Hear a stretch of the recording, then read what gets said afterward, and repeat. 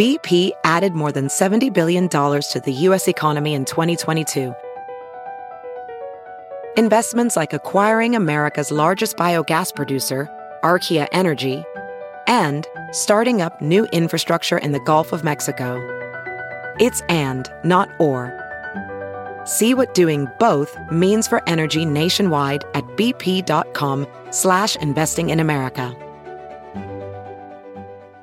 This episode is brought to you in part by Noom. Forget one-size-fits-all diets. With Noom, you get a personalized weight loss plan that's tailored to your lifestyle. No food is off limits. Enjoy your favorites while discovering healthier habits. Noom's users love the flexible approach, blending psychology and biology to help you lose weight in a way that's sustainable for you. And great news for foodies.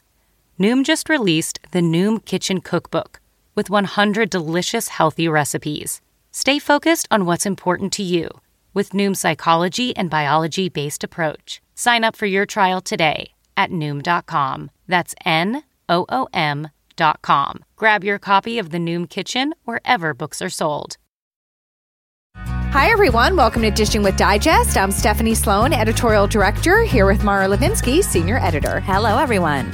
So, Mara, the big news this week is that Tyler Christopher is taking a break from Days, and his former GH co-star, Brandon Barash, has stepped in to play the role of Stefan Tamara. Now, emergency recasts are really not new in soaps and actually not unique to the acting profession. Yeah, I think in the case of these emergency recasts on soaps, though, it's almost like having an understudy on Broadway when these last-minute situations come up, because the show must go on literally, as the production schedule the daytime television keeps really doesn't allow for scenes to be pushed back long enough to avoid them. I think it's obviously jarring for viewers, and certainly for the actor, it can be a pretty Herculean task. And I think that's why we see casting directors turn to people in their Rolodex who have done daytime before, like Brandon in this instance, and Blake Barris, who pinch hit for Bradford Anderson as Spinelli on General Hospital last year. Molly Burnett, who came in to play GH as Maxie. You know, these are people who aren't strangers to the task of memorizing gobs of dialogue and getting it all in one take and all of these challenging parameters of working in daytime television. What's interesting about the point about using people you know can do the job is the conversation I feel comes up a lot when shows get new executive producers or head writers. You know, you get a lot of fans or people being like, why are they recycling the same people over and over? Why isn't there any new blood? Mm-hmm. But I think you can kind of apply the same principle here. You know, these are really difficult jobs and there is no downtime and there is really no on-the-job training. So shows don't have the luxury of like waiting and like seeing, oh, is this person going to be able to handle it? It's kind of sink or swim. So you really need to go with a known quantity. Yeah, there are certain things that go along with writing daytime television that we've touched on some before in the podcast, like how many sets you can use a day, how many characters, you know, writing to build to a Friday cliffhanger. We could go on and on. Head writers have said to me, in essence, you know, my knowledge of these things and ability to hit the ground running is what has made me hireable from show to show to show. So, you know, these days, not only are there fewer shows for aspiring writers to break into, but I think with Quicken Production, it has made people with the soap writing skill sets yet more valuable to the shows when there are openings available. And, you know, I think to an extent we all kind of armchair quarterback, you know, the shows and, you know, but a lot of it is because we have the time to actually sit back and critique or comment or praise or however you're going to look at it because we're not in the trenches. So it's such a different perspective that you have, obviously, when you're tasked with, you know, creating like 260 shows a year. And certainly like in the case of an example like Days where you're doing it all much quicker because you're so far ahead. Right. So, you know, I don't really know if there is the opportunity to bring other people in. Currently, if you look at Mal Young, at Young and the Restless, he's probably the only semi-exception to the rule because he did helm soaps over in the UK before joining Y&R. If you look back, Hogan Sheffer was a real find for As the World Turns back in the day. Michael Malone prior to that at One Life. But we are really going back decades to talk about people who broke the mold coming in as a head writer. Mm-hmm. And it is not to say that there aren't talented people out there who could come in and do the job. I am sure there are. But again, you cannot chance that. You know, even with Mal, he was on the production team at Y&R before being promoted to the top spot. Because, you know, you got to kind of get your feet wet a little. It's really, you can't just jump into these jobs. It's not the same, you know, as like maybe starting I don't know, some other kind of job. It's like kind of here, like I feel like anyone over the years who we have hired here at the magazine, and it's rare that we bring in people who don't know soaps. But if you don't know soaps, there's no reason to be here. Right, absolutely. You've got to kind of want to be immersed in it. And in terms of hitting the ground running, you know, even recognizing names, recognizing faces, knowing history, that's not something that you can learn overnight, even if you were motivated to try. Right. Speaking of like knowing history, maybe someone who started today might not know Joe Lando because he has not been on daytime in 25 years, but he is back and he is on Bold and Beautiful. And in the new issue, we have an interview with him. And I mean, first of all, it's crazy to think that it's been 25 years since he's been on soaps. I know. But I mean, what a cool comeback. Also, because I feel it's been a while since we've had somebody who has been out of the soap biz so long make such a big return. Absolutely. And he was a very big deal when he was on One Life to Live as Jake. And it's interesting to think about his career. You know, I loved him on One Life to Live. I loved his pairing with Megan. You know, I think I mentioned possibly before that I gave myself hives crying so hard when Megan died in Jake's arms in 1992. And then, of course, he went on to become super successful on primetime in Dr. Quinn, Medicine Woman. A show I loved very much. I never really watched it, but I do remember very well when he came on to Guiding Light. You know, we've talked about soap popping and we talk about stunt casting. And it's interesting, you know, that even back in 1993, Guiding Light took advantage of Joe's summer hiatus from Dr. Quinn and brought him on in this short-term role as Macaulay, his name was. And they were trying to attract fans of One Life to Live and of Dr. Quinn, you know, come in, get a little taste of Joe Lando, and maybe when Macaulay left, stick around in Springfield. Now, to me, there was really no better time to stick around Springfield, in my opinion. Guiding Light was just so amazing during that particular time. I was a huge fan. Some of the moments that I really think about with that show and my experience with that show totally date back to that time period. Well, I certainly think it's going to be fun for One Life to Live fans to see him on Bold and the Beautiful opposite Torsten Kay. Although they didn't work together at the same time, I did feel that Patrick Thornhart's hair when Torsten was on that show was quite Joe Lando inspired. Oh my God, that's hilarious. And actually, Joe talks about his hair in the interview, which is so funny. Yeah, my favorite quote in the interview actually came from the sidebar about how, you know, his new castmates at the show feel about him coming aboard. And Torsten teases that he was one of the many people back in the day who had a Joe Lando poster on his wall. Well, funny. My favorite part of the interview sidebar also comes from Torsten because he says that Orson Bean, who is married to Allie Mills, who plays Pam, came to the set on Joe's first day because he and Joe were co-stars on Dr. Quinn and he wanted to say hi and catch up. That's really sweet. And I just love the idea that people who used to work together are still so close off camera and really develop strong bonds. So like that story really touched me. Absolutely. Well, our guest today is a veteran of multiple shows and last year returned to her very first daytime home, General Hospital, where she played Carly from 2001 to 2005 and certainly was not typecast as she is now playing an OBGYN. It is daytime Emmy winner Tamara Braun. Now, this is the first time Tamara has played two roles on one show. She did it on Days, where she first played Ava, for which she won that Emmy, and then was a recast for her old co-star Natalia Livingston as Taylor, and then she came back as Ava. She was also on All My Children and was great there as Reese. So let's get her on the phone to talk about her past and present daytime experience. How you doing, Tamara? Hello. I'm good. Thank you. How are you guys doing? Good. Good. Well, you have so much going on GH these days. The audience recently found out that Kim's son Oscar is suffering from a likely to be fatal brain tumor, and that Kim has been keeping it a secret since before she arrived in Port Charles. So first of all, how long have you known, and what was your reaction to the story? So I knew a little bit before that, and I was not, I was like, what? You know, a brain. But I thought, well, you know, it's soap, so, you know, anything can happen. But I was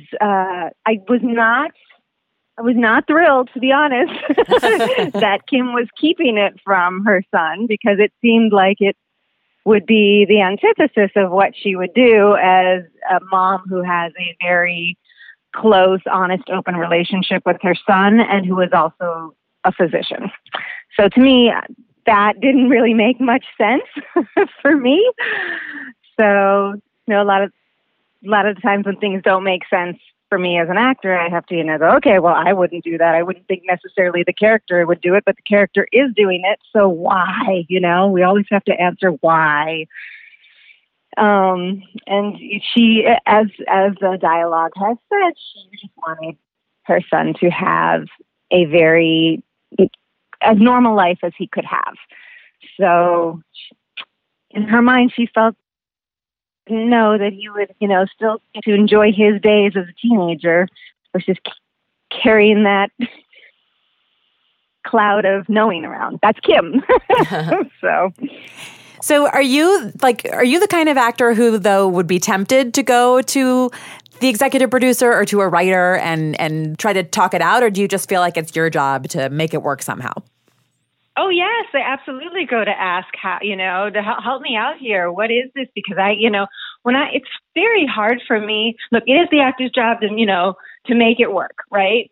But sometimes it's very difficult. So if I can get some help and some insight as to why, because it's not gelling with me, then it's going to make my job when I play, that scene or the arc, it's going to make it easier. It's going to make it what I do better because then I have an understanding. There's nothing worse for me than not having a clear understanding as to why.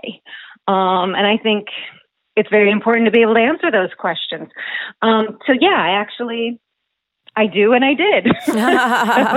and that is, that's what I said before is, what was also given to me. And, it's interesting. So I have a neighbor who's dear friend. She's like my second mom here now, right? She's, and when this story came up, I was like, oh no, because of course she's watching the show so she can see me on TV. And her son died of a brain tumor. And oh my goodness. So, yeah. And so when I heard the story was going to happen, I, of course, was thinking about her and going, oh, I hope it doesn't upset her. But then as things are coming along, she's been watching and I don't get to watch all the time. She'll text me and say, oh, Kim did this or you did this or blah, blah, blah. And the other day she texted me saying that basically I was able to convey what she was feeling when she was going through this stuff with her own kids. So that's amazing. Yeah. I mean, we talked and I said, can you understand why a mom, let's take the doctor part out of it, but why a mom wouldn't tell her? She's like, no, I can't, and a lot of people I've spoken to cannot understand why, in terms for their own life and their own experience, that they wouldn't do it, but they can wrap their head around perhaps why someone else might. Whether they agree with it or they don't agree with it, doesn't matter. But, people do things, all the time, good people do things where you're like, whoa, that really just shocks me that you would react in such a way or that you would deal with this type of situation in that way. People justify things all the time, Mm-hmm. So, yeah, I mean, the EPs, gave me a way and a reason, and it was in the writing, that she wanted him to have a normal childhood. It's been a struggle for Tamara, but Tamara is not, it's not the character of Tamara. It's the character of Kim. So that's, Carly did a whole bunch of crazy stuff that, was hard to justify. Ava in Days of Our Lives did a whole bunch of stuff that's hard to justify. But I think what was easier for me on that is that their characters were, one was mentally ill, one was very impulsive, but it's the same thing, when there's a character that seems so put together in a way, it can be interesting to see, oh, well, here are her possible flaws. Here's how her brain works in terms of a certain rationale. And hopefully, maybe things will come out about her history, which will enlighten us a little more as to why. why she wanted to give him this and why in her mind it was the right thing to do. Well, one thing it has given you is some really amazing scenes to play. You had some lovely ones with Billy Miller when Kim came clean, withdrew about Oscar's diagnosis. What were those like to shoot? Oh, the one. Okay, so after we found out and we went into the Kim's office, and he then put his hands on my shoulders. Those scenes, yeah, those were lovely. those were.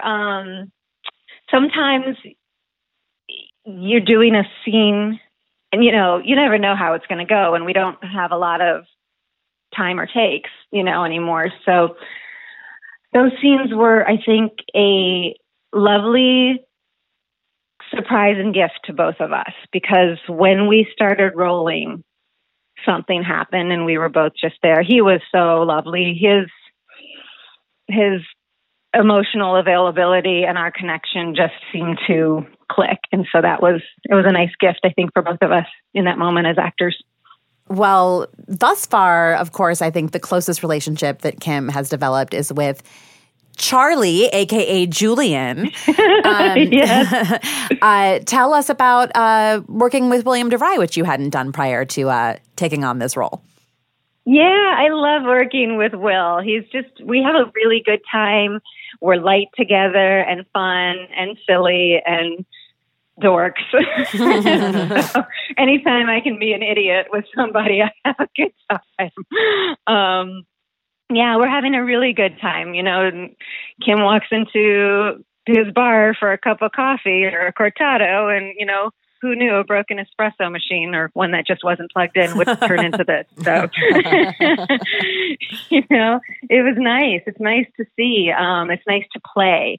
What's been nice for me was the lightness and was the joy, because there's so much heaviness often in soaps. So whenever I can be light, joyful, and happy or playful, that too is a gift. Well, as Kim, you get to work with a number of people who you interacted with when you played Carly. But of course, you have different on-screen relationships with them now, probably no more than Maurice Benard. So what's it been like to be around him again? And what are your standout memories of the years you spent working with him as the Carly to his Sonny, which I loved, by the way. Same. Oh, well, thank you. It's, we don't work together. So we really don't. We had that one scene. Well, I guess it was one day, but actually 2 days, I guess I was saying scenes.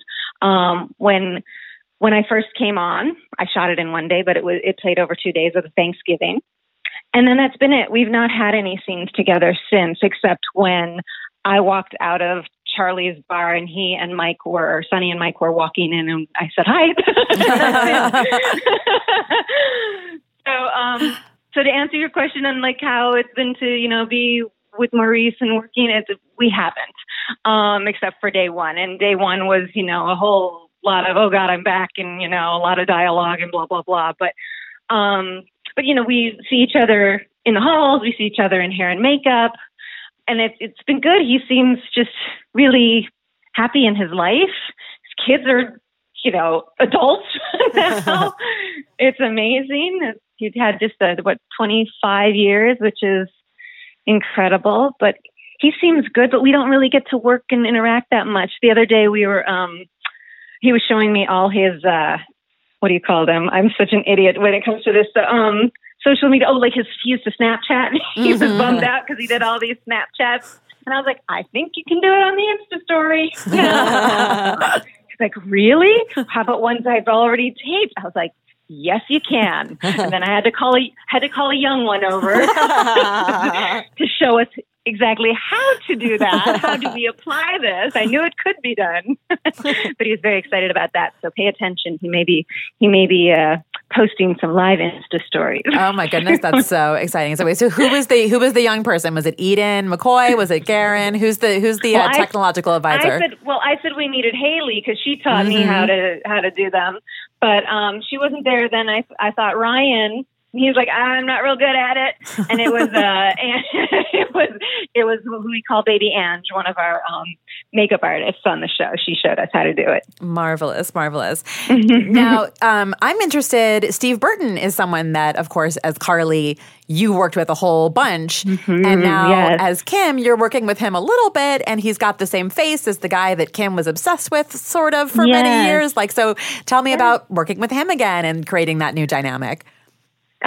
So we actually do, like you said, get to work together, and it is great. So I think, every time she sees him, it's like, whoa, Kim is getting beyond the fact that this is the face of the man she was in love with, who she had a child with, even though his personality is not, because it's not true. But I really enjoy working with him. You get those eyes. And he's, he gives you his eyes, he gives you his heart through his eyes, and I think that we have a really nice flow. Again, we don't work that much. We've done, a handful of scenes, but when we have, I've really enjoyed them. And I really liked the last one. We got to play when he brought Oscar into the hospital, and she was like, "Oh, I don't think I'll ever get over your face." I don't know how it actually played, but in the moment, it was there, it was present, and to say, to have that whole thing of like, I know you from the past, but I don't know you. It's kind of like, oh, I know you. We used to work together in a different capacity. So it is true, it's like, there's something about you I know. That's so funny. Yeah, you can draw on your real life relationship to imbue those scenes. I mean, there's history there, There wouldn't be for his character, but there certainly is for Kim and therefore Tamara. So plus. Thank you very much. So how does it feel being Port Charles's go-to OB-GYN and playing that? And where are you drawing on experience to make those scenes seem realistic? I have the greatest gynecologist in the world, although I haven't been for a while. She's awesome. Well, if she's listening now, her office is going to give you a call. I was going to say, should I give her a shout out? But I don't want too many people going to her and then me not being able to get in. I'll just call her Dr. O. And it's not for the big O that women like to have sometimes. But her last name does start with an O. But she's fantastic and real and warm and down to earth, and someone you could tell whatever you needed to tell it to. There's sometimes you go to doctors and you just feel nervous and you can't talk, and sometimes you feel like they are above you, and especially when you're dealing with the lady parts, sometimes you can be embarrassed about stuff. She was the kind of doctor who was never like that, just absolutely just a cool chick, you know what I mean? Mm-hmm. So I'm just like, okay, I'll play Dr. O in terms of the warmth and the accessibility and the no judgment and the professionalism on top of it. So that's where I'm pulling my stuff, I guess, for Dr. Nero. But that's the highest compliment really you could pay her. Totally. Yeah. Well, I will. The next time I make my appointment, I'll be like, "Hey, by the way, I'm playing you on TV." But it's so funny. I did tell her nurse, because her nurse retired. I've been going to this woman for like 20 years now. But her nurse retired and moved away, and she was going to be back in town. We were going to grab a coffee because she was so cool. And I told her, "Oh, guess what? I'm playing a gynecologist. So I'm basically, being Dr. O." But it does allow you to really interact with, so many different women on the cast. Is that fun for you? Yes, to come in and get their pap smears. Right. No one's getting their pap smears. It's always ultrasounds. Yes, it's always an ultrasound. Or we're telling somebody that, they can't get pregnant, or they are pregnant. It enables me. Yes, exactly. But have you noticed? There have been a few babies born And Kim has not delivered Right, one of no them. help from Kim. Yeah, she does. She only gets called off screen to go deliver a baby. We've never actually seen that go down. Clearly, they don't trust your catching skills or something, Tamara, that they're not scripting that for you. They don't trust my ability with the main cast to deliver babies. Well, it's just simply not dramatic enough for an actual doctor to deliver a baby in a hospital. When would that ever happen on General Hospital? Absolutely true. So in addition to, of course, your run as Carly and now your performance as Kim on General Hospital, you've had important roles on both days and on All My Children. So when you think back on being on those shows, what are your standout memories of your time, let's start with, in Salem? My time in Salem. Okay, the first time around, because I've visited Salem, a few times now. Yes. But my first time around. Ava and Taylor. Yep. Yes. But even as Ava, I've been there a few times. So as Ava, I just loved her. First time around, loved her with every bit of my being because she was a piece of work. And I think that's also one of the reasons I loved her, because there's so much there. It was a short-term contract, and they knew the first half of it, what they wanted. So in terms of, they had made a certain development of the character. It wasn't slow kind of build, let's see where she goes and how Tamara plays her to see, you know what I mean? It was, all right, we have an idea of this character and this is what it's based on, blah, blah, blah. So I immediately started doing research because it was a character that I could do research on. And I just loved her so much because I got to sink my teeth into so much. And it was, Ed Scott was fantastic. He was our EP at the time. And I remember one day he goes, just do what you do. Like, he gave me free rein to be. And there's nothing better, more freeing than somebody giving you free rein to do what you do, what you were hired to do. Let an actor act, especially if they know how. You know what I mean? This is good advice. I think the Emmy you won proves that. Oh, well, thank you. It was an incredible role to get to sink my teeth into, and I'm so grateful. And I had so much fun with everyone over there. So much fun. And then I know All My Children was just no fun at all because you were stuck working with Alicia Minshew and Eden Regal and Torsten. Horrible women. Yeah. Terrible people. I really had to... every morning I had to, do a lot of positive affirmations that it was going to be a good day. I had to work with these horrible people. No, I loved being there too. My gosh, Alicia's one of my dearest friends. Eden and I keep playing phone tag about when the heck are we getting together. It's like our schedules are nuts. But, no, it was, I loved being there. I loved being in New York. I loved playing that role. It was so important to me to be part of that first same-sex marriage. It was a bit of history right there, and it was at a really important time. And Eden and I became really good friends while we were there, and we experienced so much together of playing the characters and also just enjoying time in New York, and I loved it. I want you to bring Eden Regal to the General Hospital set for a reunion with you, Elizabeth Hendrickson, and William DeVry all in one fell swoop. Okay, we were all talking about that. Okay, so what did we call it? I don't know if I can say it right now. But all three of us were in a scene together saying, we are all connected to Bianca. So love, okay, what did we say? It was terrible, but it was like love, rape, and marriage. Because it was all, all the same. But, so Will's character, God, he raped her and ended up being the father of her child, which I ended up adopting her child, right? So I was the mother to both of her kids. So Miranda, right? Bizarro, I marry her. And Lizzie's character was and you couldn't have married her if Lizzie's character hadn't cheated on her and broken her heart. Oh, see, I didn't even know that she broke her heart. Yeah, you're going to have to give her shade next time you see her. Yeah, but you know what? Reese broke her heart too. That's not a leg to stand on there. Yeah, not much of a leg to stand on. We're all flawed. We're flawed humans. We're flawed soap characters. Yeah, you all did Bianca wrong, just in varying degrees. That's the conclusion I'm reaching. Yes, I did her wrong the least amount. So I'm going to come and explain that. Just because I'm on the podcast now. Yes. Now, Mara and I were talking before we started talking to you, and we were saying how much we love following your Instagram account and how we really feel like we've gotten to know even more about you sort of by the photos you share.